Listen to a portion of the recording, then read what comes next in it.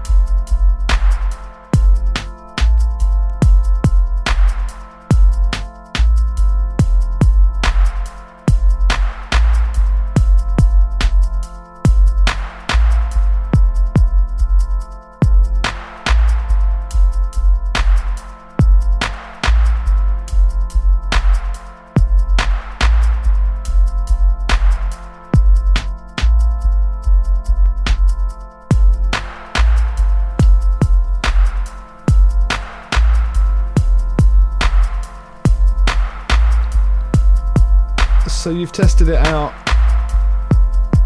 over the last 3 years, right? This track? Yeah, this track, Living Different. Right, and it's finally going to be coming out. It is very soon, yeah. Good. It's strong. Tell me a little bit about the beginnings of you actually before you came in and did the debut the Medi record label, Deep Medi. Where did you come in on the musical front? Because you were a footballer originally, and it all went a bit knees up. It went a bit knees up. Yeah, unfortunately, I played football at Millwall for 6-7 years, but got into music maybe kind of like 91, 92 really, just all the old hardcore and jungle stuff. Living in South London. Yeah, that's, used to hear everything firsthand on the Pirates, but just that slightly too young where you weren't really old enough to go to the raves yet. And I started experimenting with music, I would say, kind of when I started college in about 97, 98. And back then I was just trying to recreate what I loved in jungle, and that just carried on developing, and then it got to about 2002. And both me and Koki decided to take making music a little bit more seriously, in the sense that we just thought we'd invest in getting like a little desk, some decent studio monitors, because we were making music all the time, just on the, kind of like the Sony Hi-Fi or whatever. And through that, and through giving, the record shops that used to go on used to be in Croydon. You had like Wax City Records we used to go to, and you had Big Apple as well. And we used to go down Big Apple a lot, and Hatcher used to work there. So we just gave Hatcher some of our tunes, because I knew him from back in the garage days. And he just started playing a couple of our tunes, like to our surprise. And then because of the reaction they got, it just kind of made us give him more tunes, because it's not like we just had 1 or 2 tunes. Literally overnight, from nothing being heard of Digital Mystics, half of Hatcher's set was Digital Mystics, Scream, Benga and Artwork and Horsepower. So at that time as well, we weren't really interested in kind of trying to force or push our music on anybody. We certainly didn't want a record deal with kind of any majors or anything. And that's really, with our friend Lothar, we just decided to start the DMZ label, really, just to put out our music ourselves. When I was that age, and I guess even so now, I was always worried about being misrepresented when other people get involved in pushing something which you're about. If they don't fully understand where you're coming from, then they're going to misrepresent you. And I felt a few years back, with an experience that I had, I was misrepresented by a label, and this kind of gave me the fire just to do my own thing, really. And as you do, you press your first 500 whites or whatever, and over a period of time we sold them, and everything just like kind of followed on the domino effect from there, really. And it's kind of funny, because I remember going into like places like Soul Jazz and that with our early releases, and when anything's, I guess, in its infancy, it takes a while for people's heads to kind of get round the grooves and the vibe. So it took a long while of sticking at what we were doing, and just playing in small dark rooms on big sound systems. And for us, that was everything. We didn't really need anything else. But the fact that it's developed into what it has today, and you're able to travel and meet people and share what it is you do on a personal level in little South Norwood with people in Japan, in New Zealand or Iceland or Russia, wherever, it's been a blessing, and it's been an amazing experience. So let's play some more tunes. This is another one on another dub plate. This is called Education.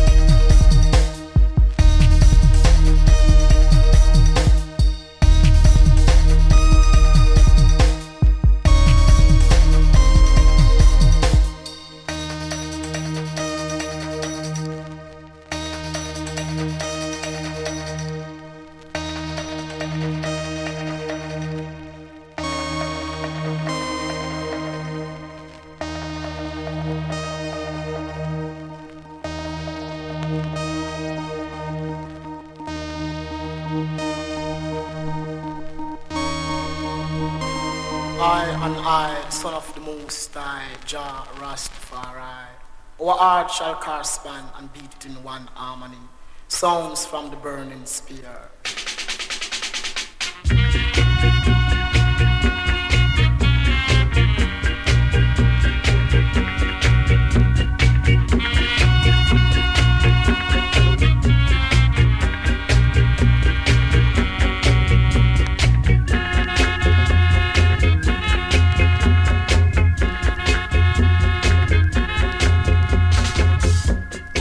Shall not enter. These are all alone. We walkers on a true monster, sipping from the cup of peace. Chant down a Babylon, chant down Babylon, chant down a Babylon, chant down Babylon.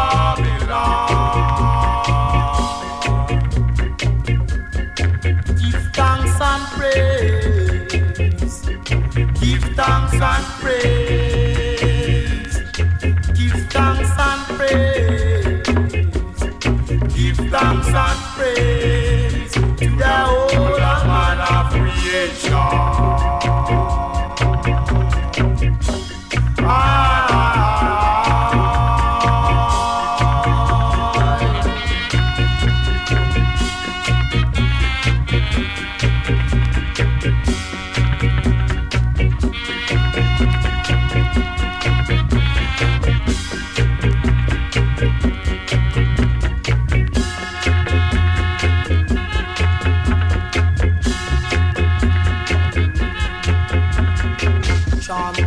Babylon, chant down Babylon, chant down Babylon, chant down Babylon.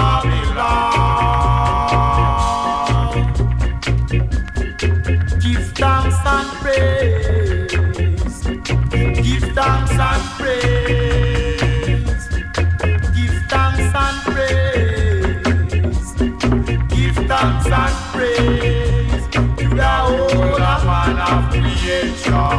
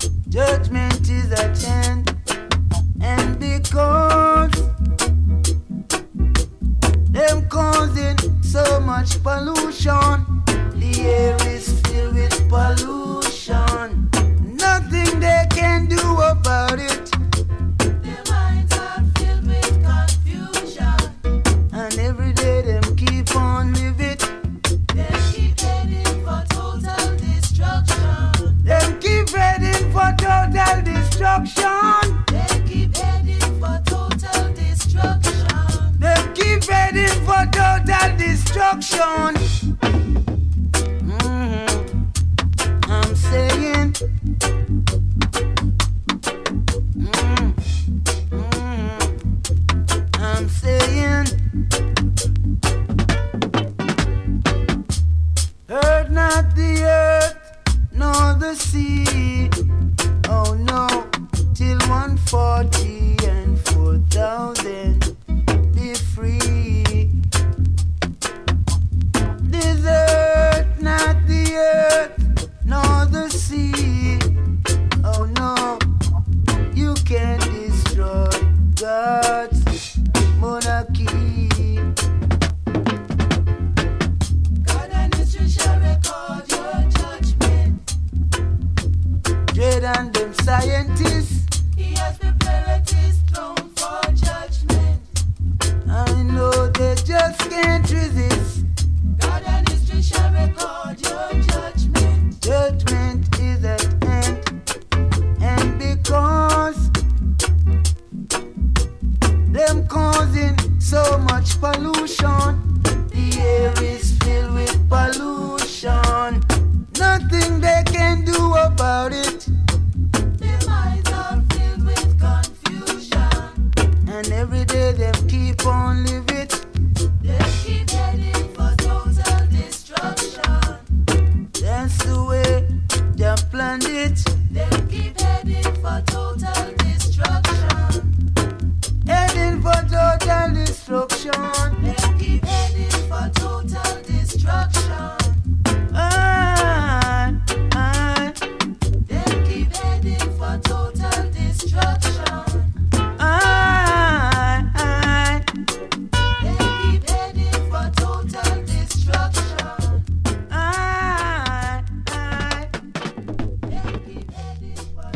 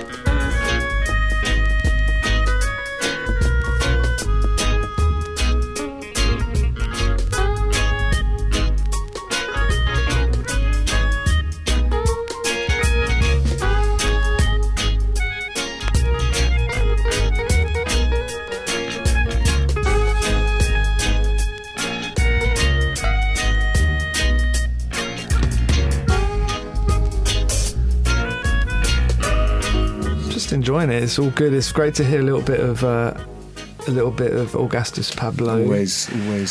Yeah. East of the River Nile. I don't know if that is East of the River Nile, wasn't it? That was the track.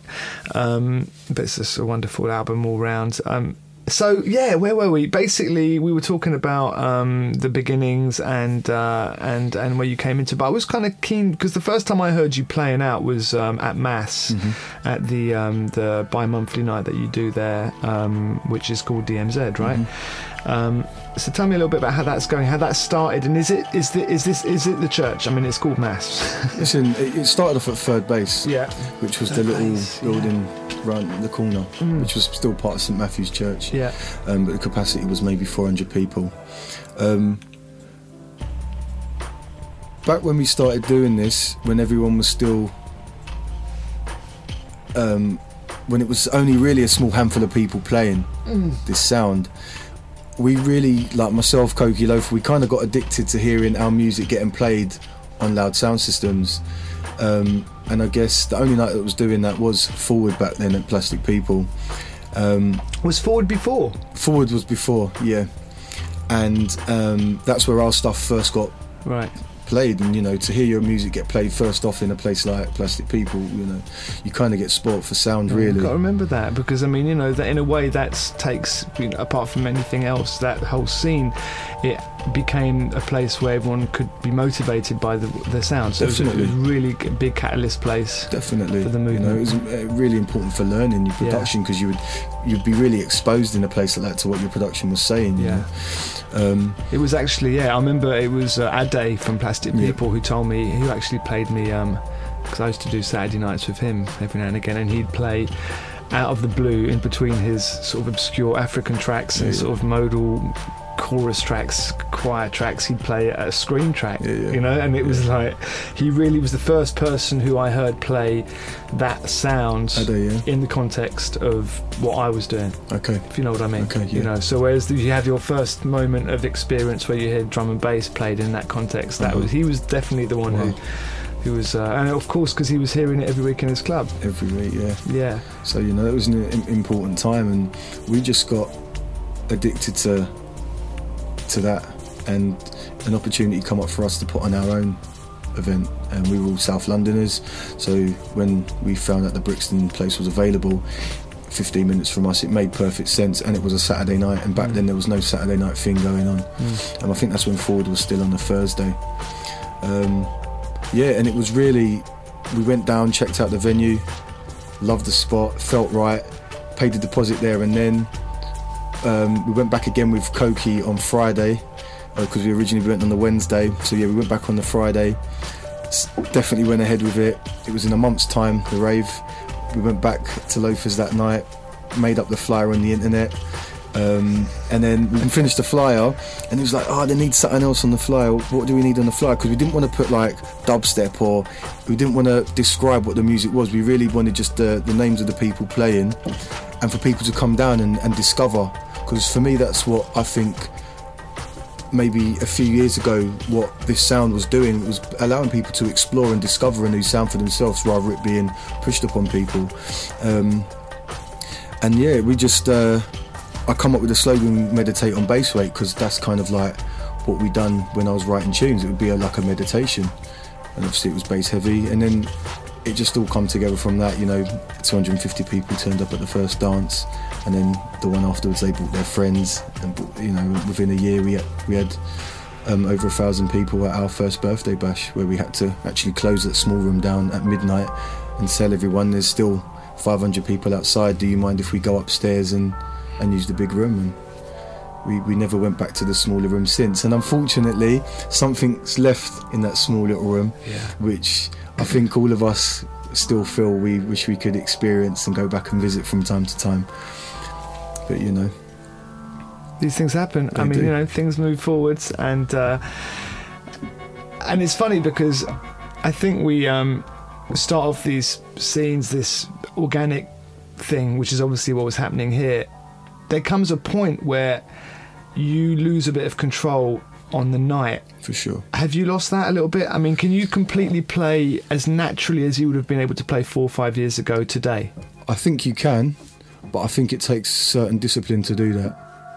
I think a lot of the time, unfortunately, like as humans, we are affected by what other people think of us and what other people write and say. So I think DMZ is still a spot where people can come down and play what they like.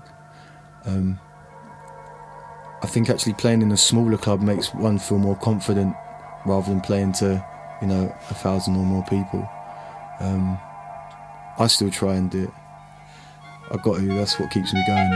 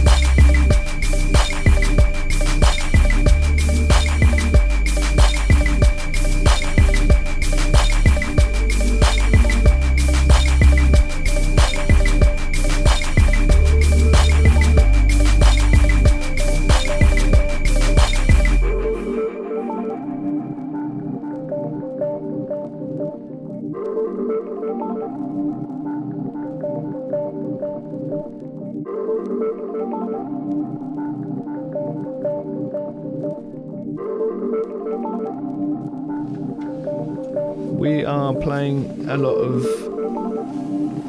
Was this a new one on Medi? It will maybe at some point this year. Yeah, this is a exclusive dub by Quest. It's called Smooth Skin. What would be your label roster right now? Who's on it? Who's consistent? Deep Medi? Yeah. You got Quest. Yeah. You got Silky. Yeah. Oh yeah. Forgot about that. You got all the way from Japan. You got Gothtrad. Oh yeah. We've got Caliber. Caliber, who was drum and bass. He still is. That's your computer. That's that. He still is. Yeah. He made a great album last year. Yeah. Yeah. Have you heard the new one, the Dominic Martin one? No. Have you heard his new one? He's No. got a new album out just called Dominic Martin. Oh no, and it's all it's like non drum and bass stuff. Okay. But it's really interesting. You should check that out. I've signed a new guy called Vivek.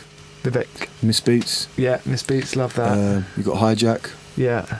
A guy called Tonnage. You're selling records? Yeah. Is it breaking even, turning over, Still managing to carry on. businessable? Vinyl, CD, Vinyl. more still. than CDs? We don't sell no CDs. I've got a CD. Silky's album is the first CD. Right, and the And other there's stuff is... there's a new compilation coming out, which is the first 5 releases Okay. on Medi, which was You've kept it vinyl all that time. all By that the way, time. Still no digital as well. you know. played a Steve... I like that. I like the idea of that. I can't get my head around buying that. No, you played a Steve Reich track, and the funny thing was, the Steve Reich track you played was on an acetate. So Yes. you cut old tracks onto slate. That's Yeah, next yeah, level. I've done it with quite a few tracks actually. Stuff that I can't get hold of on record because I do search for stuff Yeah. on vinyl, and if I can't get hold of it, then if I can find it on CD, Yeah. I'll cut it to dub. You'll cut it to dub. Yeah. So, okay, why? Will it give you that extra 20%? Not necessarily, but I like it. Right. So, and I like playing my dubs. I love I it. don't want to start off with a CD. Yeah, okay. And you tell me a good story, because the first time you play, because you tend to start off with some interesting, you don't want to go into obvious when you play your set. Yeah, I always start off with a non 140 track, so to speak. And you played at the end. My first ever gig was in 2004, and it was a Reflex Records party because we signed some stuff to Aphex Twins label back then. It was like a part of a compilation with Code 9, and we got asked to play at the end. As I said to you earlier, I was kind of cacking it because I'm totally deaf in my left ear, so I was a little bit apprehensive about how it would work out for me playing on such a big sound system. And to kind of calm my nerves, I thought I'd play a track that kind of puts me in the right frame of mind. And that was back then was Augustus Pablo would always put me on like a good meditation. So I used to start my sets always with an Augustus Pablo track, and then over the years I just got more and more experimental with my first tunes. Any track that I think people should hear, there's a chance that I'm going to play it. Saying that you're left in your left ear, how do you monitor? How do you listen and DJ at the same time? So how do you do it with one ear? And that sounds a bit weird. Is there a way of doing it? Have you got a special technique of? I don't know. It might be special technique. Yeah, no, because I know Bookham's got Sounds- ways, or some people don't actually necessarily use headphones. Or Yeah, no, I definitely use headphones, but for me everything just goes in one ear. Yeah. So like if I was to use them headphones that you've got on your head now, like the closed headphone wouldn't be good for me. I need like something that's kind of open and not too tight in my ear, so just all the sound comes in, and I had the headphone kind of slightly off my ear. Yeah. So And is monitoring really important for you as well? So you've got some good bass bins underneath the deck. yeah, definitely the monitor's definitely got to be on the right. I've been to a few places before when they've got the monitor just on the left, and because of the short delay that it takes to get round to this side can be quite problematic. Yeah. But it's from birth I've been deaf in my left ear, so it's just something that I've dealt with all my life. It doesn't feel like it's a disability in any way at all. But it's funny because as I'm getting older and I'm playing out more and more and my ears are taking more and more of a beating, I actually do feel that I need to be so much more careful with it now.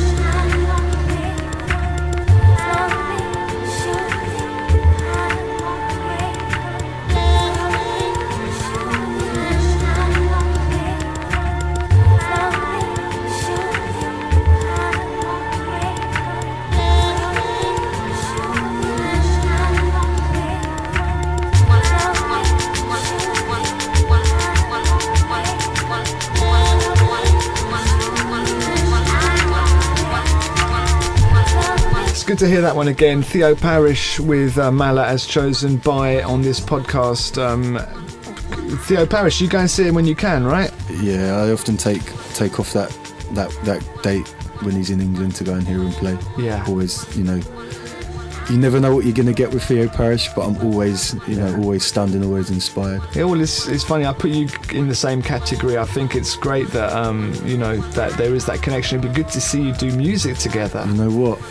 I was telling you about when I play at Deep Space with Francois K, and not the last time I played, the time before that, they said, we might not be able to get you to play because we've already got someone playing at night, but if you don't mind playing the first hour and a half, you can come and play. I said, I'd play anytime, and it was to play with Theo Parrish, and I can't remember what he mixed out of one of my tunes into his tunes, but it was just the most random thing. It should never have worked, but it was Theo Parrish, so of course it's gonna work, and I got to speak to him that night, and just a lovely guy, just so kind of like passionate about what he does, and if I could get anybody to remix one of my tracks straight off, my first answer would be Theo Parrish. I'd love to do some more with him. Yeah, I think you guys are made musically for each other. I think there's a real similarity in the ethos, and there's not enough of that around, I find. That's why it's so refreshing to see what you've been up to with the label. It's totally from the heart. There doesn't feel like there's any... You're keeping the commercial pressures at bay, and you will continue to do so. You can only do what you know. Yeah. Give me a tip for Deep Space, because I've got to play there in 3 weeks. I'm cacking it a little bit. I can't give you a tip, Charles. But it's Francois. It's Francois. I don't know what he's like. He's so serious. You can't just turn up there and do your autopilot. You've got to go in deep, right? I mean, it's not really. Is it? What was it like for you when you played there? I've been lucky. I've played there 4 times now, and every time I go there, I do feel like nervous because of the environment that you walk into. But you know what it's like when you feel that. I find sometimes when you play in a way that you don't normally play. So I often play very different for how I would play if I was playing in London. So you know how to play. Yeah, I'm just going to just go in as low down on the BPMs as possible and build it up slowly. Okay. Nothing worse than starting too fast. Have you been in that place before in the club? Yeah, I mean, Cielo, I've done it a few times on my own, and that's fine. Okay. But I'm in his territory. Okay. It's the Monday. Is he going to be playing as well that night? Yeah, we're back to back, I think. Okay. Yeah. So it's always brilliant. You've got the effects units out and everything. It's nice because I'll be playing and he would get on like the delay and the reverb. I love playing at Deep Space, really. What's going on over the next few months for you, apart from so you're going to put out some more music, taking the Medi thing a bit further? Yeah, definitely. With Deep Medi, with the artists on the label, everybody's really looking to experiment this year, not just with 140 tempos but with all different tempos, so I'm really excited about the artists on the label. I only released 1 record last year myself, so I've got so much music that I'd like to put out and I didn't have a chance to last year. So this year for me hopefully it's going to be about releasing more music. Live, beyond the DJ? Never say never. I'd love to be able to develop something like that in the future. I've got a really busy year ahead of me, a lot of change. So we'll see what goes on and how much time I have free, Yeah, well, keep sending me stuff. For sure. Getting me stuff. Can't believe you brought so many acetates in here. It smells good in the studio now. It smells good. I want to finish off with Miss Beats track. Tell me a little bit about her, because this is a big tune right now for me. Miss Beats, she's just a 23-year-old Londoner who's just making some seriously good music. What I love about a lot of the, because they're all part of Antisocial, which is part of Quest and Silky and J5 and Henny G. Something in their sound, it all kind of connects, and I find their stuff is, they're very musical. They've got great sense of arrangement in that as well, and they're different kind of like chord progressions and stuff. So Miss Beats, I think she's definitely one to check for this year, because she's writing a lot of good music. Just before you go as well, I mean, things have gone very large for this movement of music, however you want to describe it. It's going all kinds of different directions. On one hand, you've got the Brengas and the Screams, who are superstars. Mashing it up worldwide every weekend, almost every day probably, you know, somewhere or another. Unbelievable. Then you got your Hemlock type of, and your Mount Kimby and your Ramadan Man and your Pangeas and Untold, that area, Joy Orbison area, which is interesting again. Of course. I mean, when I went to Bestival last summer, I was just amazed as to how it had crossed over to regular festival goers, like drum and bass would have been 10 years ago. Yeah.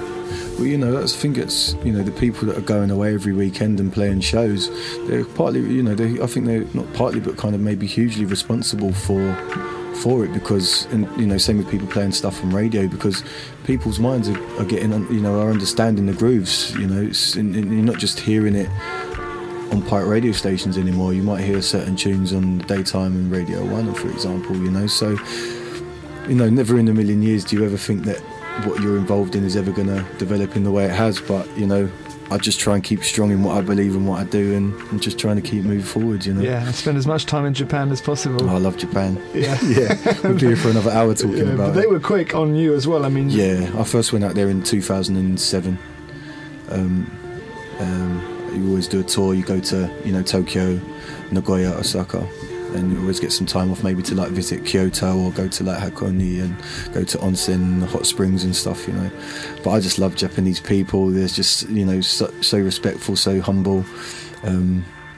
Japanese food, what can you say, you know. And their attention to the sound systems in all the clubs are just great, you know, really. And the engineer sits there all night actually engineering the night, rather than, you know, a lot of places you go, you know, certain mans are having a party while they should be working, you know.